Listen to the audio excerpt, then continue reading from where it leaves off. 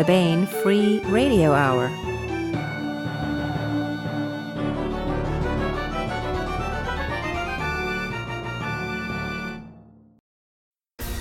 On the podcast, mass market unicorn stampedes and crafty green-panted ghost riders in the sky, heading them toward you.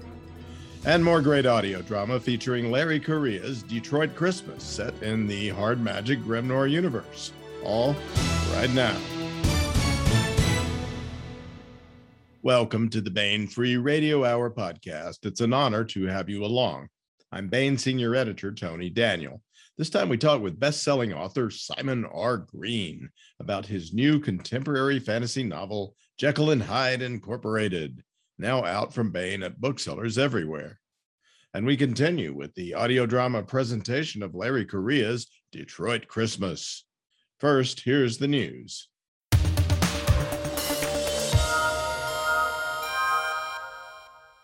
Giddy up, you prime stallions and mares. Get on to them bookstores. The September Bain mass market paperbacks have arrived.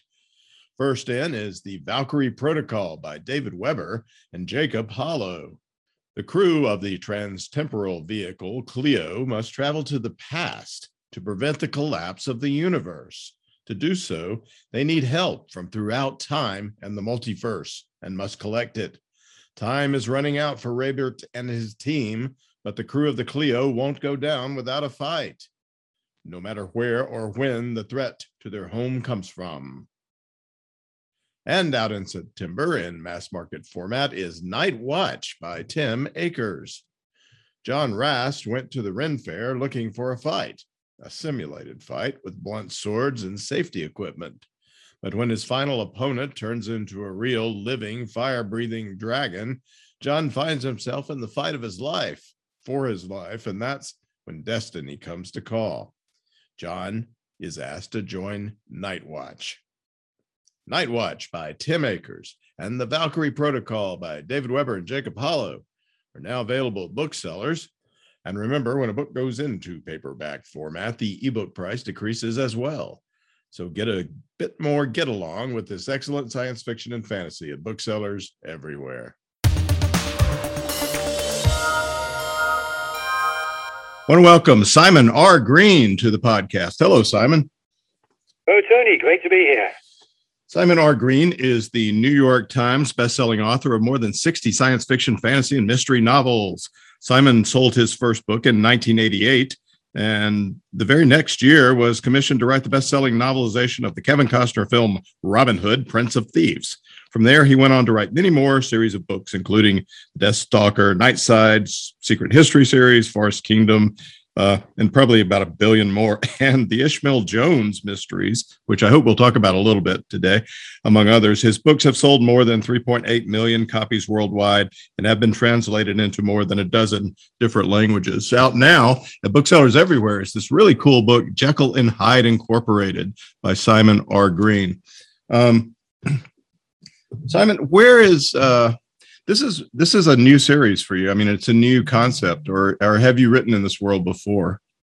No, it came out of meeting my agent, Joshua Bilmes from Jabberwocky at the Dublin WorldCon. And we were talking about the fact that he said I could use some high concepts. And I was talking about how when I grew up, I loved the old Universal horror movies, Karloff and Frankenstein, Lugosi and Dracula and so on.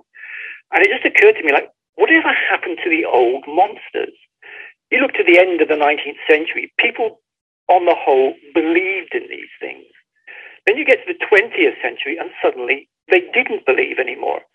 I just started thinking, well, what if? What if the monsters decided they couldn't survive the bright lights of modern technology and decided to go underground? The minute I thought that, I thought, yeah, but there's one monster who wouldn't lower himself to do that, who would insist on being a monster, and that would be Edward Hyde. And the minute I thought that, okay, you got the monsters on the one side, Edward Hyde on the other, I think I can do something with this. Where it started. So we start out, though, with in modern London, with a cop, Daniel Carter. Tell us a little bit about Daniel as we begin, He will perhaps become something else. We don't want to give too much away. We're not going to totally give the story away, but let's just say he's the main character, and it's called Jekyll and Hyde Incorporated. Once you've got this setup of an underground war going on between monsters on one side, Edward Hyde and his group on the other. And I thought, what if you brought an outsider in and said to him, look, there's all these terrible things going on in the underground? I thought, well, who would care most? A cop, an authority figure. And I had him banging up against the monsters and it all going horribly wrong. And he gets a chance. He's offered Dr. Jekyll's elixir. Says, you can be a Hyde. You can be stronger, faster. I can make you into something that will fight monsters. And he wants this because he is what we used to call an old-fashioned cop. He's in it because he believes in it. He wants to protect people. And he has to make, the devil's dilemma. Do I take something that will turn me into a Hyde? The other hand will allow me to fight the things that I think are worth fighting. And of course, he makes the decision, he takes the elixir, he becomes a Hyde. And that's when he starts to understand the situation isn't necessarily what it seems. And we're off and running. Yeah. Well, prior to that, he is he's in a pretty down and out state. He has been sent by what's her name, Commissioner Gill, to raid what he and his fellow cops think is a chop shop of some sort of organ ring. Explain that. Okay, basically, we start off with 4 cops meeting in a late night cafe. They're all cops who went into it with the best of intentions, with high hopes, great ambitions, but it didn't work out for them for various reasons. In comes the commissioner and says, right, I've had some intelligence that there's a group out there who are doing illegal surgeries. They're taking people off the street, stealing their organs and selling them on. I will send you in there. If you can bring them down, I will use this to get you back on the fast track to put you where you should be. You get it wrong, I never heard of you. And of course, they always think, well, this is something worth doing and also something to help us. So they decide to try and take on what we call the chop shop, the organ rustlers. But when they get there, it's not just organ stealers. This is the Frankenstein clan. These are the descendants of the original Frankenstein who are running this worldwide operation. And when they get there, it is so much worse than they could possibly have imagined. And Daniel basically watches his 3 friends killed in front of him, and he ends up crippled. The only reason he doesn't die is because they left him for dead. So he comes out of it. Of course, Commissioner Gill has disowned him. The operation has gone wrong, so it's nothing to do with her. He's trying to tell the authorities, look, I was there. I saw the Frankenstein doctors. I saw the monsters they made. And no one's believing him. So he's kicked out the cops. He's crippled. He's lost everything he believed in. So when he gets a chance to be a Hyde, to be repaired and made strong again, and a chance to get revenge and to fight people who are worth fighting, he's going to take it. And he's been, he's lost his job. He's lost his money. He doesn't have any family anymore, right? He's pretty much... He's being disowned by everybody because everybody thinks either he's crazy or he's making up a story to excuse getting his 3 friends killed. He's literally on his own, a cripple with nothing to live for. That's why he's able to say, I will take the risk. I will become a Hyde. I will do whatever it takes to do something to put this right. Yeah. What I like about Daniel is, right from the beginning, he has a strong moral code. There's a line he will not cross. He's there to protect people, and he's seen this terrible thing, and having seen it, he cannot look away. He has to do something, even if it means making the devil's bargain with Edward Hyde. Yeah. And it's that moral sort of foundation that can survive into monsterdom, into a sort of transformation. It's one of the things that interested me. I thought that the Jekyll and Hyde situation is actually more complicated than we think. There is a basic mystery at the heart of the original story by Robert Louis Stevenson. Why would good, even saintly Dr. Jekyll want to take a potion that would make him into evil Mr. Hyde? I thought, what if that was never the point of the potion? What if it was simply to make you more than you were? And what it did was it brought out what was there. Jekyll, we assume, had this very darker side that the elixir brought out. When Daniel takes it, what's in him is the need to fight monsters. So the potion makes him into someone much more capable of fighting monsters, of taking the fight to them. And that's what makes it interesting. Yeah. And we also have a love interest. I don't know if it's a love interest so much as a partner in this. He teams up with, and you see on the cover, a very monsterly but kind of seductive. I saw the cover, and my first thought was smoking. Yeah. Yeah, Tina is a woman. She was a wild child. She was, a party goer, anything, drink, sex, rock and roll, the lot. And it basically destroyed her. Edward Hyde found her, saw potential in her, gave her the Hyde potion, and she bounced back to become essentially someone who will take on the world and everything in it. I think free spirit is the right thing, that she is not so much in it to protect people and to fight monsters. She's in it because the monsters are the only real match for her. They're the only thing worth fighting on her level. She delights in going into battle. She delights in taking on monsters. So you put her and Daniel together, they're doing the same thing for very different reasons. But as they go on, they each find in the other something that they're both lacking in themselves. You put them together and you end up with a whole that's greater than some of their parts. I think watching the two of them grow together is what gives the book its spine. It's what you hang everything on. Yeah, and also, of course, the fact that they are just killing a whole lot of monsters.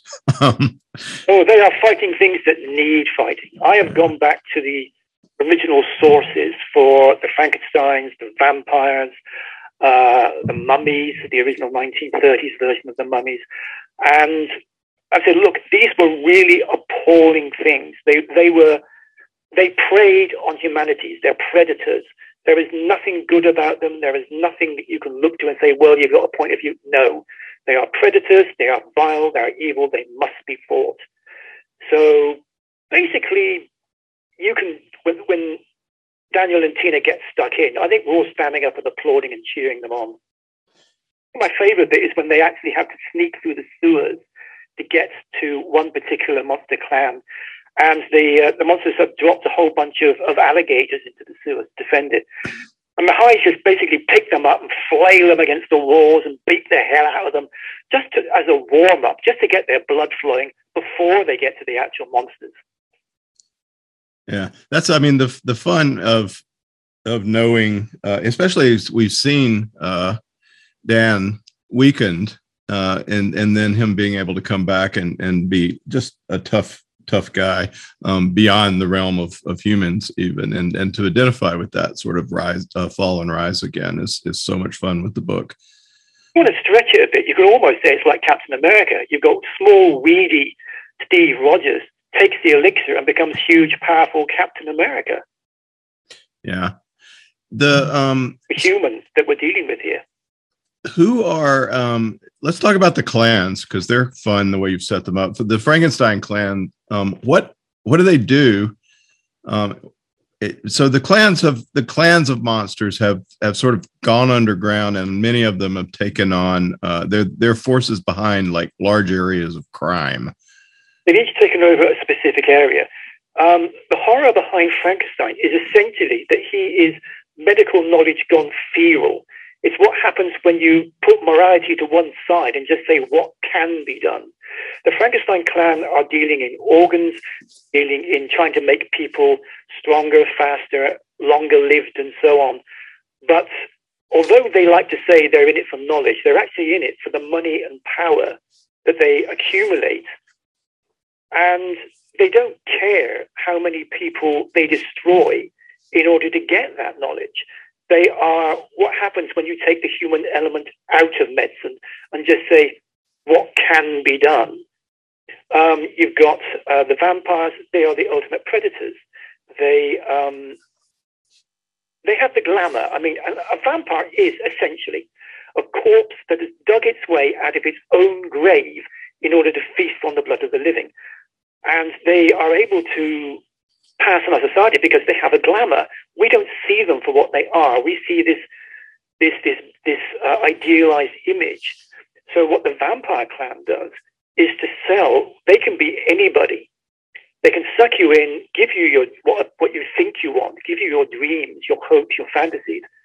But of course, once you're in their power and they start feeding on you, they become the masters. They become the powerful ones. Then you've got mummies. Well, obviously the mummies dealing drugs, tanner leaves and so on. That they were the first ones to try and have immortality in this life rather than the next life. And they've spent the centuries working on all kinds of drugs to essentially, again, put themselves in a powerful position. They don't care about what it does to them. They don't care about addiction, about destroying lives. It's about the money and power that they accumulate. Then you've got the werewolves, and the werewolves are essentially the muscle. They hire out to the other clans to enforce the laws of the monster clans, to protect them from outside interests. They are what happens when the animal in humanity takes over. They're about running wild in the moonlight. They're about appetite. They're about teeth and claws and the joy of slaughter. So in each case, it's one separate, really bad aspect of humanity writ large and taken to its extreme that defines what each monster clan is about. I like the thing about the mummies is kind of cool is that they have it's sort of a turn on the Egyptian Book of the Dead and the idea of all that alchemy that arose from looking at. It's a lot of research on Egypt and mummies for a book I was writing, and what came out of it was that I love the original Boris Karloff mummy movie. That first 10 minutes in particular is absolutely superb. And the Egyptians had a fascinating culture. I mean, they didn't live long, 20 to 30 years, and you were an old man in ancient Egypt. So they became fascinated with what happened after death. They actually mapped their afterlife. They worked out exactly what it was, what it would be like, how you would end up in it. And you ended up with the ritual of the mummy. But then I thought, well, what happens if you decide you don't want to be immortal in the afterlife? You want to be immortal right here on Earth. And you put those two things together, and the mummies, the search for the afterlife, the interest in alchemy. The Egyptians actually came a really long way in what we would now call basic chemistry. A lot of it got lost down the centuries, now to be rediscovered. If you look at what they actually achieved, working with so very little, they really were a surprisingly advanced culture in many ways. Yeah, they seem like, in the book, to me, they were hard to take on. Because, Daniel and Tina could jump in and kill a lot of monsters. There was a subversive sort of breath of death thing about them that was scary to me. Essentially, they're already dead. You can't kill them. They are preserved corpses. And I do a bit in the book about the fact that they've lived for thousands of years. They don't even recognize the world they live in anymore. It's become so different from what they started out in that they can only deal with the world through a whole series of intermediaries. They can set policy, but that's about it. And when they actually meet Daniel and Tina, what I liked about it was that both of the Hydes embody all the powers of life, of energy, of commitment, of compassion, and so on. And the mummies are just cold, killing machines. So you put the two together, that's interesting. Yeah. So one other personality that it permeates the book is Edward Hyde, who you've talked about a little bit. He's an interesting fellow. He's not. He's neither fish nor fowl, and he's not necessarily good. But Daniel and Tina are working for him. Yeah, I went back to the original short novel by Stevenson, and it's interesting that we tend to think of him as this huge, powerful, Hulk-like creature. In the original book, he was actually quite small. He's described as dwarfish, but everybody had the same reaction. When they saw him, they hated him on sight. It's like he had the mark of Cain on him. They could look at him and tell that he was evil. And Edward Hyde, as I write him, is someone who does not have a moral code of any kind. He will always do what is best for him, what is in his best interest. But that doesn't make him stupid. He's still got a range of human emotions. He's still got all the intellect that you would expect of someone who's been around for almost 200 years. What's interesting about Edward, to my mind, is that throughout the book, he is the one person who knows what's really going on. He understands the situation. He's got his own plan, his own agenda, which nobody else is really clued in on until the end of the book, when Daniel and Tina finally get to the big revelation of what's really been going on all this time.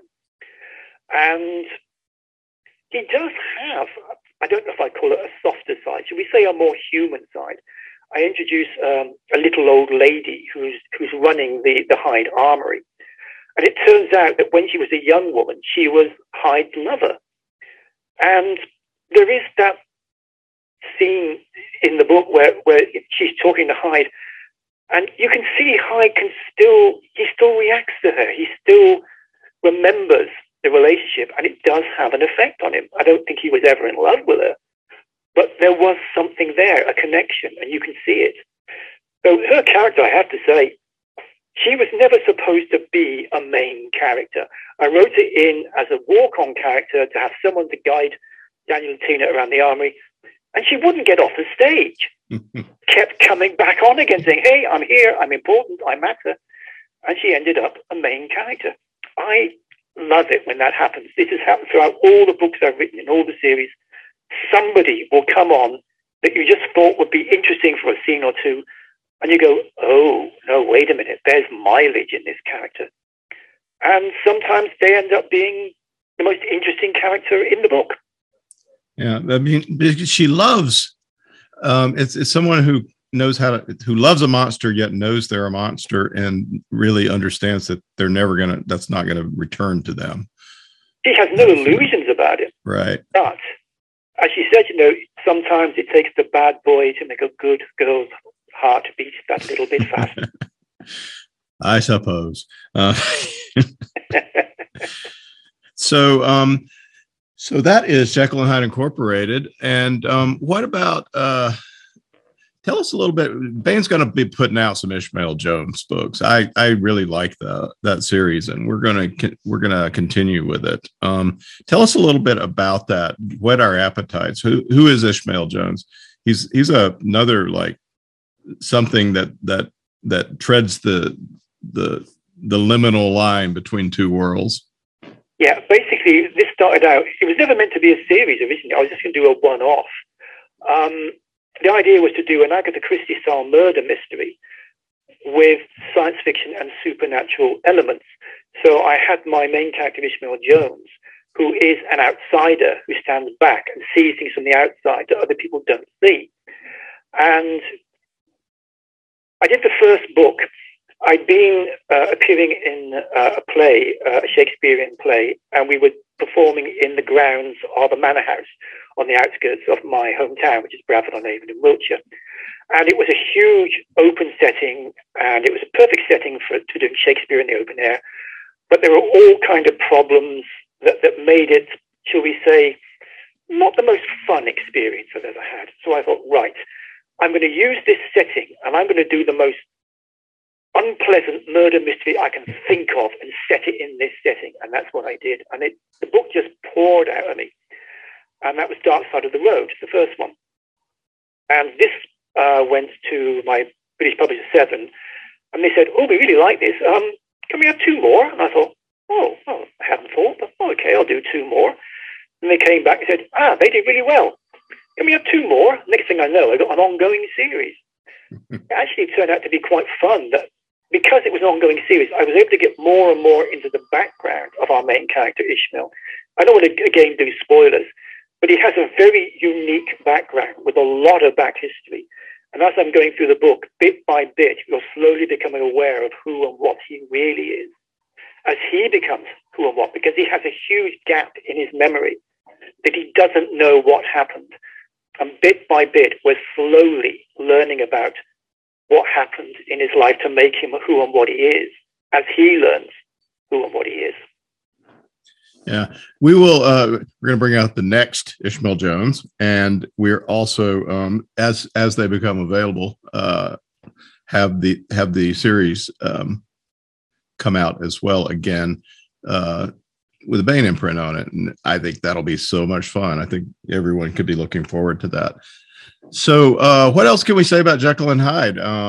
It's a wonderful, fun book. I mean, the one thing we should say is that it has that Simon R. Green feel. There is a humorous aspect, and yet it's also utterly serious. And that's what sort of that tension makes it a lot of fun to read and keeps you bouncing, keeps the energy up. Yeah. I've always had a great fondness for the horror comedy, but it's important that the horrific scenes are genuinely horrific and the funny scenes are genuinely funny. They don't detract from each other. You put them together, and again, they actually bounce off each other. So Jekyll and Hyde, you've got the horror of the monster clans, you've got the action of when they go into battle, you've got the humor, there's satire, there's funny, you've got the growing love story, if you like, between the two Hydes, and you've got a conspiracy theory as well. So you've got all kinds of things that are bouncing off each other and building towards, reveals and revelations as we go on. I don't go out of my way to say, right, now it's time to put a funny scene in. I think if you're doing the job properly, the humor should arise naturally out of putting characters together and seeing how they work together or fail to work together. Daniel and Tina, when they first meet, I think it's fair to say, do not get on. The very first thing she does is she throws a knife at his left eyeball, and he catches it at the very last moment. And she just smiles and says, just testing, making sure you're a Hyde. From that, they gradually learn to respect each other, and they learn from each other. He learns how to be a Hyde, and slowly this wild child who'd never had anyone in her life who genuinely cared about her gradually realizes that Daniel does care about her, and he does want to help her to move on from what is really a very sad and broken background. Yeah. Well, there's a lot going on in the book, and it's super fun. Great book, out now at booksellers everywhere. Jekyll and Hyde Incorporated by the great Simon R. Green. I will just say that I am currently working on my 71st novel. That is a lot of books, but I've been doing this for, it must be 35 years now. They do add up. I'm not in J.K. Rowling's tax bracket. I have to keep working to keep the money coming in. But the bottom line is, I always wanted to be a writer. Writing is what I do full time. And it's always a case, the reason why I do so many series is that there's always something new coming up. I think, here's something I haven't done. Here's something I haven't tried. Let's see how this will work out. And I just keep going. Well, may you write many more, and we will be happy to read them. Thank you so much. Okay, good to talk to you.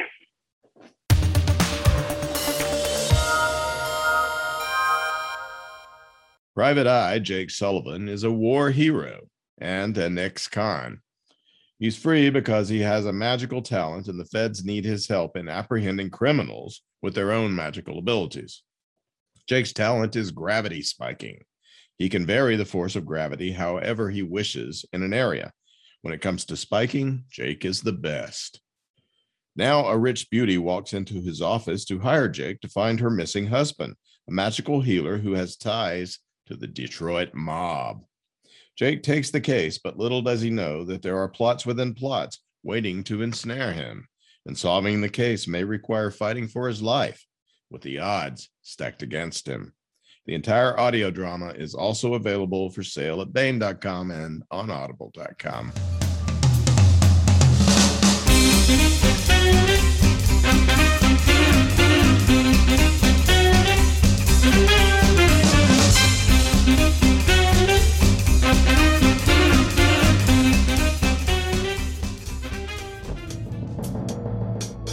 Detroit, the American Paris, the city of champions, Blimp Town, Motor City, call it what you want.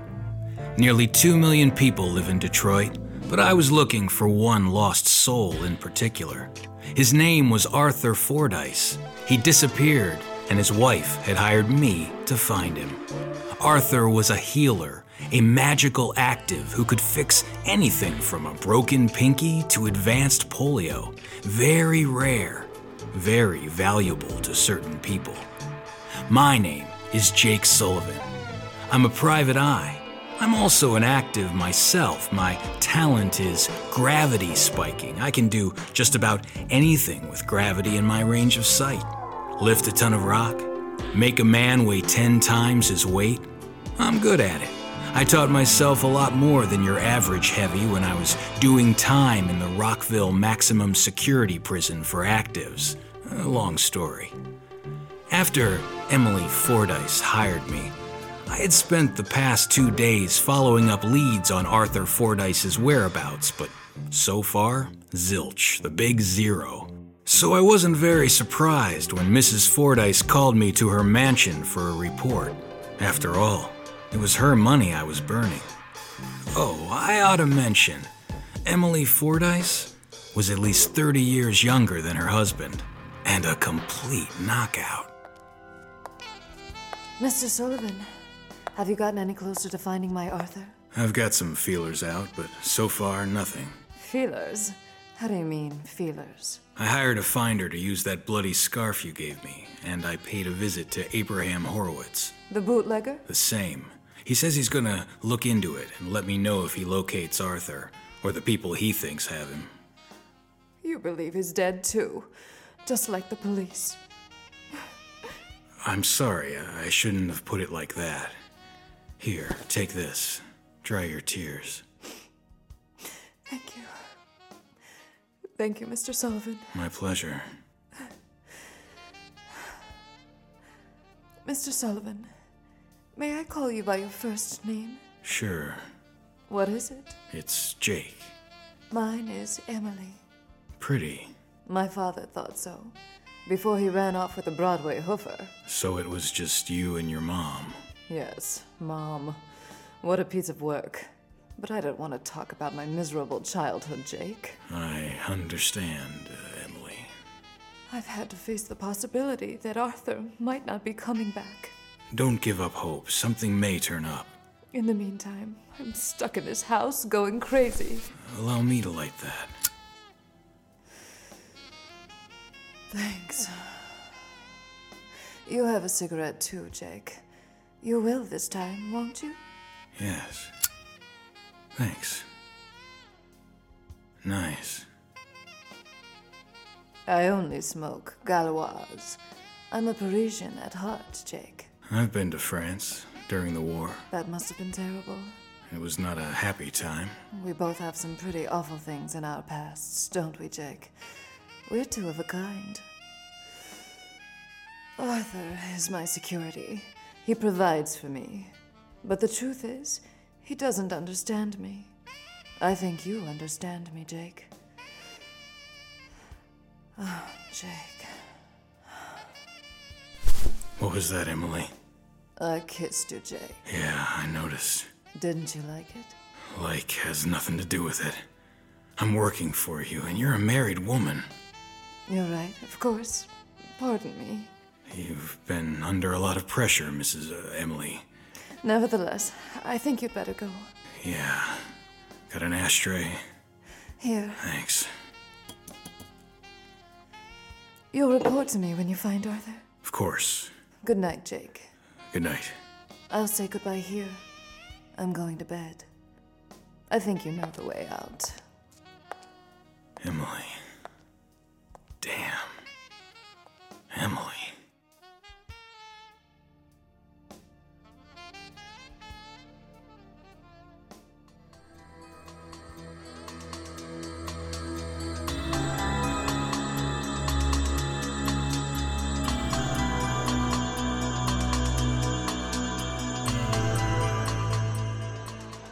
You take cream in yours, Sullivan? Nah, black. Director Hoover sends his regards. He says to tell you that he appreciates the work you've done for the Bureau. I figure the more rogue actives I hunt down for Mr. Hoover and the Bureau of Investigation, the farther I am from ever being sent back to Rockville. You got that right. But I gotta say, when it comes time to arrest somebody who can bend the laws of physics, you're damn handy to have around. Thanks, Agent Cowley. So they put you in charge of the manhunt for the Maplethorpe gang. Well, Regional Director Price is technically in charge. But Price is a slimy politician who doesn't know his ass from a hole in the ground when it comes to criminal investigation. From your mouth to the ears of the angels. So you want my help? In addition to being bank robbers and killers, Johnny and Mikey Maplethorpe are powerful actives. Johnny is a shard. I don't have to tell you what that means. He can turn any part of his body into a razor-sharp knife and stick somebody like a pig. And Mikey Maplethorpe. He's a piece of work, a real psycho. They call him Snowball for a reason. Icebox? That's right. 2 days ago during a robbery, he froze every molecule of water in some dumb-luck bank dick's body. Then he and Johnny Bones stomped on him and shattered the poor guy. That's cold. Literally. That's what I meant. Yeah, okay. So, one thing, the gang's getting worn down. One of them, Bruno Hartman, unfortunate thing happened to him on the bank job a week ago. He forgot to fill out a withdrawal slip? Nope, he got himself gut shot during the getaway. Turned out there was another guard who didn't try to run. Got him with a .38 snub nose. Good for him. Anyway, maybe the Maplethorpe gang is looking for a healer for good old Bruno. Might be a way to get at him. Or they might just let Hartman die. Well, as it happens, I'm looking for the Maplethorpes myself, for a client. What kind of client is that? A very rich one who prefers to remain anonymous. I'm trying to track down a healer, a good one, an active named Arthur Fordyce. Sounds like he might have been kidnapped by the Maplethorpes to heal their wounds. Listen, Jake, you've got sources I can't tap. You get any word on where Johnny Bones and Snowball might be, you'll give me a call? Sure, I'll consider it my civic duty. And your ticket to stay out of the slammer. Yeah, that too. Terrible coffee, by the way. Yeah, thanks. But like we used to say during the war, it beats no coffee at all. Hey, you got a point there, Cowley.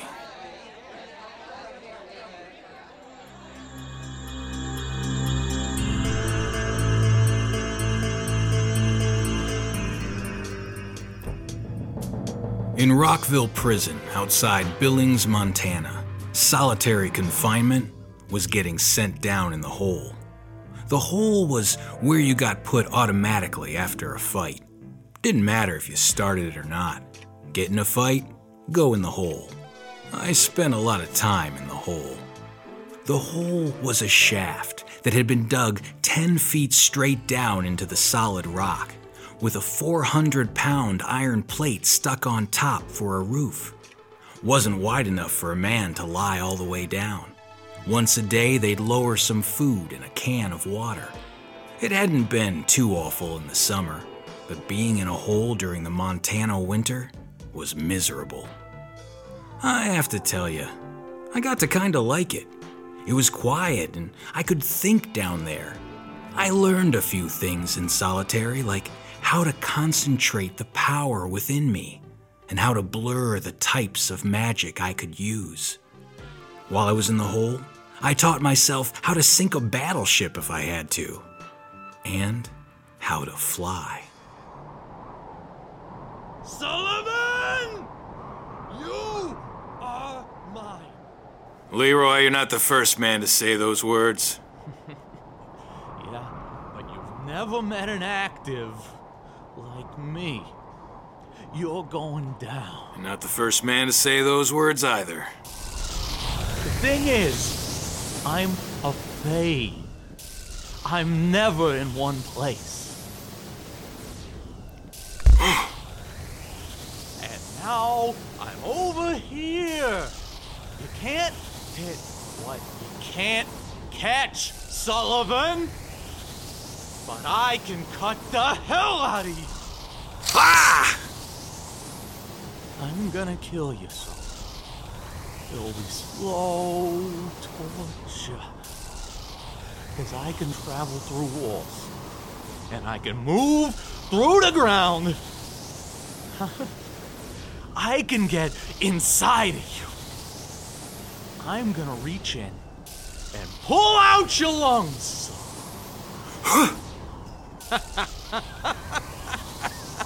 You missed me. You gotta be faster than that.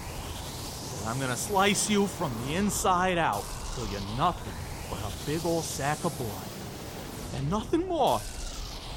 Then, Sullivan, I'm gonna pop you! One problem fades have. They need to orient. You're talking nonsense, Sullivan. Really? Maybe you ought to spend more time in solitary. Helps you figure out how things work. And what to do about them. Goodbye, Sullivan. I was gonna have fun playing with you. But now, I changed my mind. I think I'll just reach inside of your chest and take your goddamn heart! Whoa! What if down turns into up? What? Watch out for that lamppost, Leroy. Ah! Ooh, too late. Hell, down is easy. What if sideways is up? No. Come on, Leroy, don't let that brick wall stop you. Just fade through it. That's right, you can't, can you? Gravity is changing direction too fast. Now this way. Now that. Now this way. Now that. Now up. Now down. Now sideways. Had enough, Leroy? I'll take that for a yes. Well,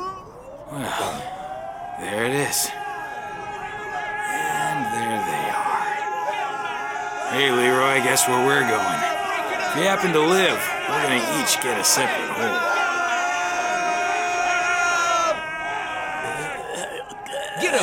Get up, you two morons.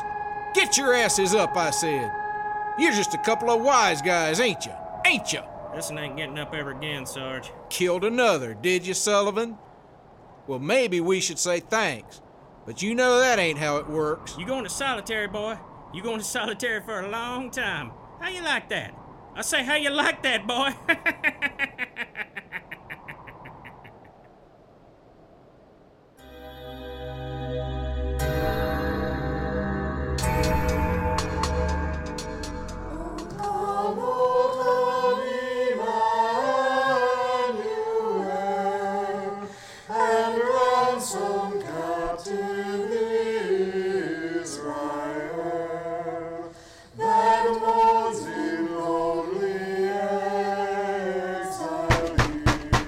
Solitary again.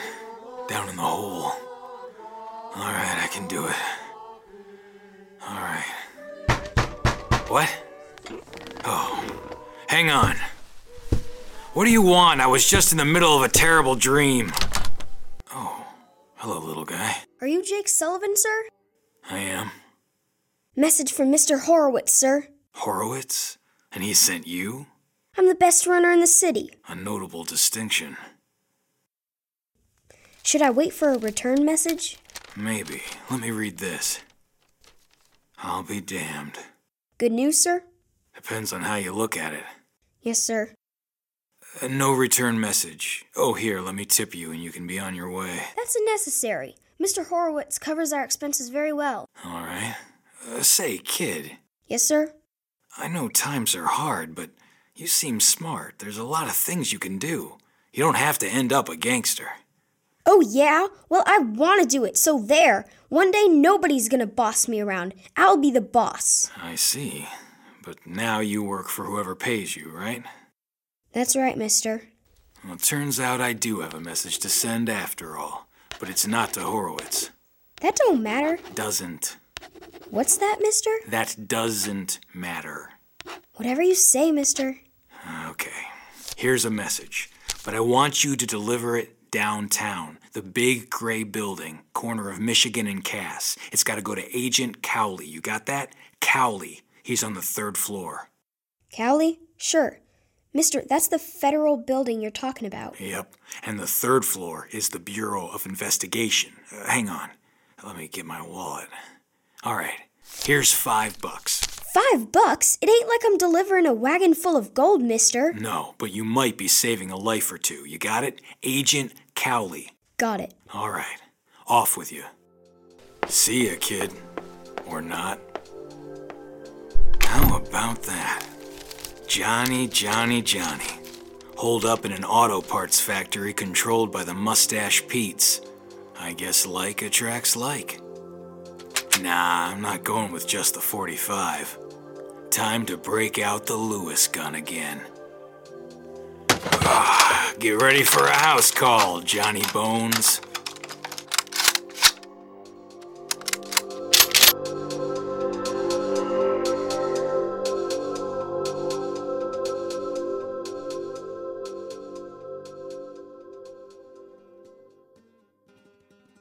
That was part 2 of Larry Correia's Detroit Christmas audio drama. And that's it for the podcast. Thanks to podcast theme composer Ruth Judkowitz. And the stub ends of Smoky Days rolled into a ball taken up to Ambush Hill and tripwired to crush invading Visigoths and database consultants. Plus thanks and praise to Simon R. Green, author of Jekyll and Hyde Incorporated. Please join us next time here at the hammering heart of science fiction and fantasy, and keep reaching for the stars.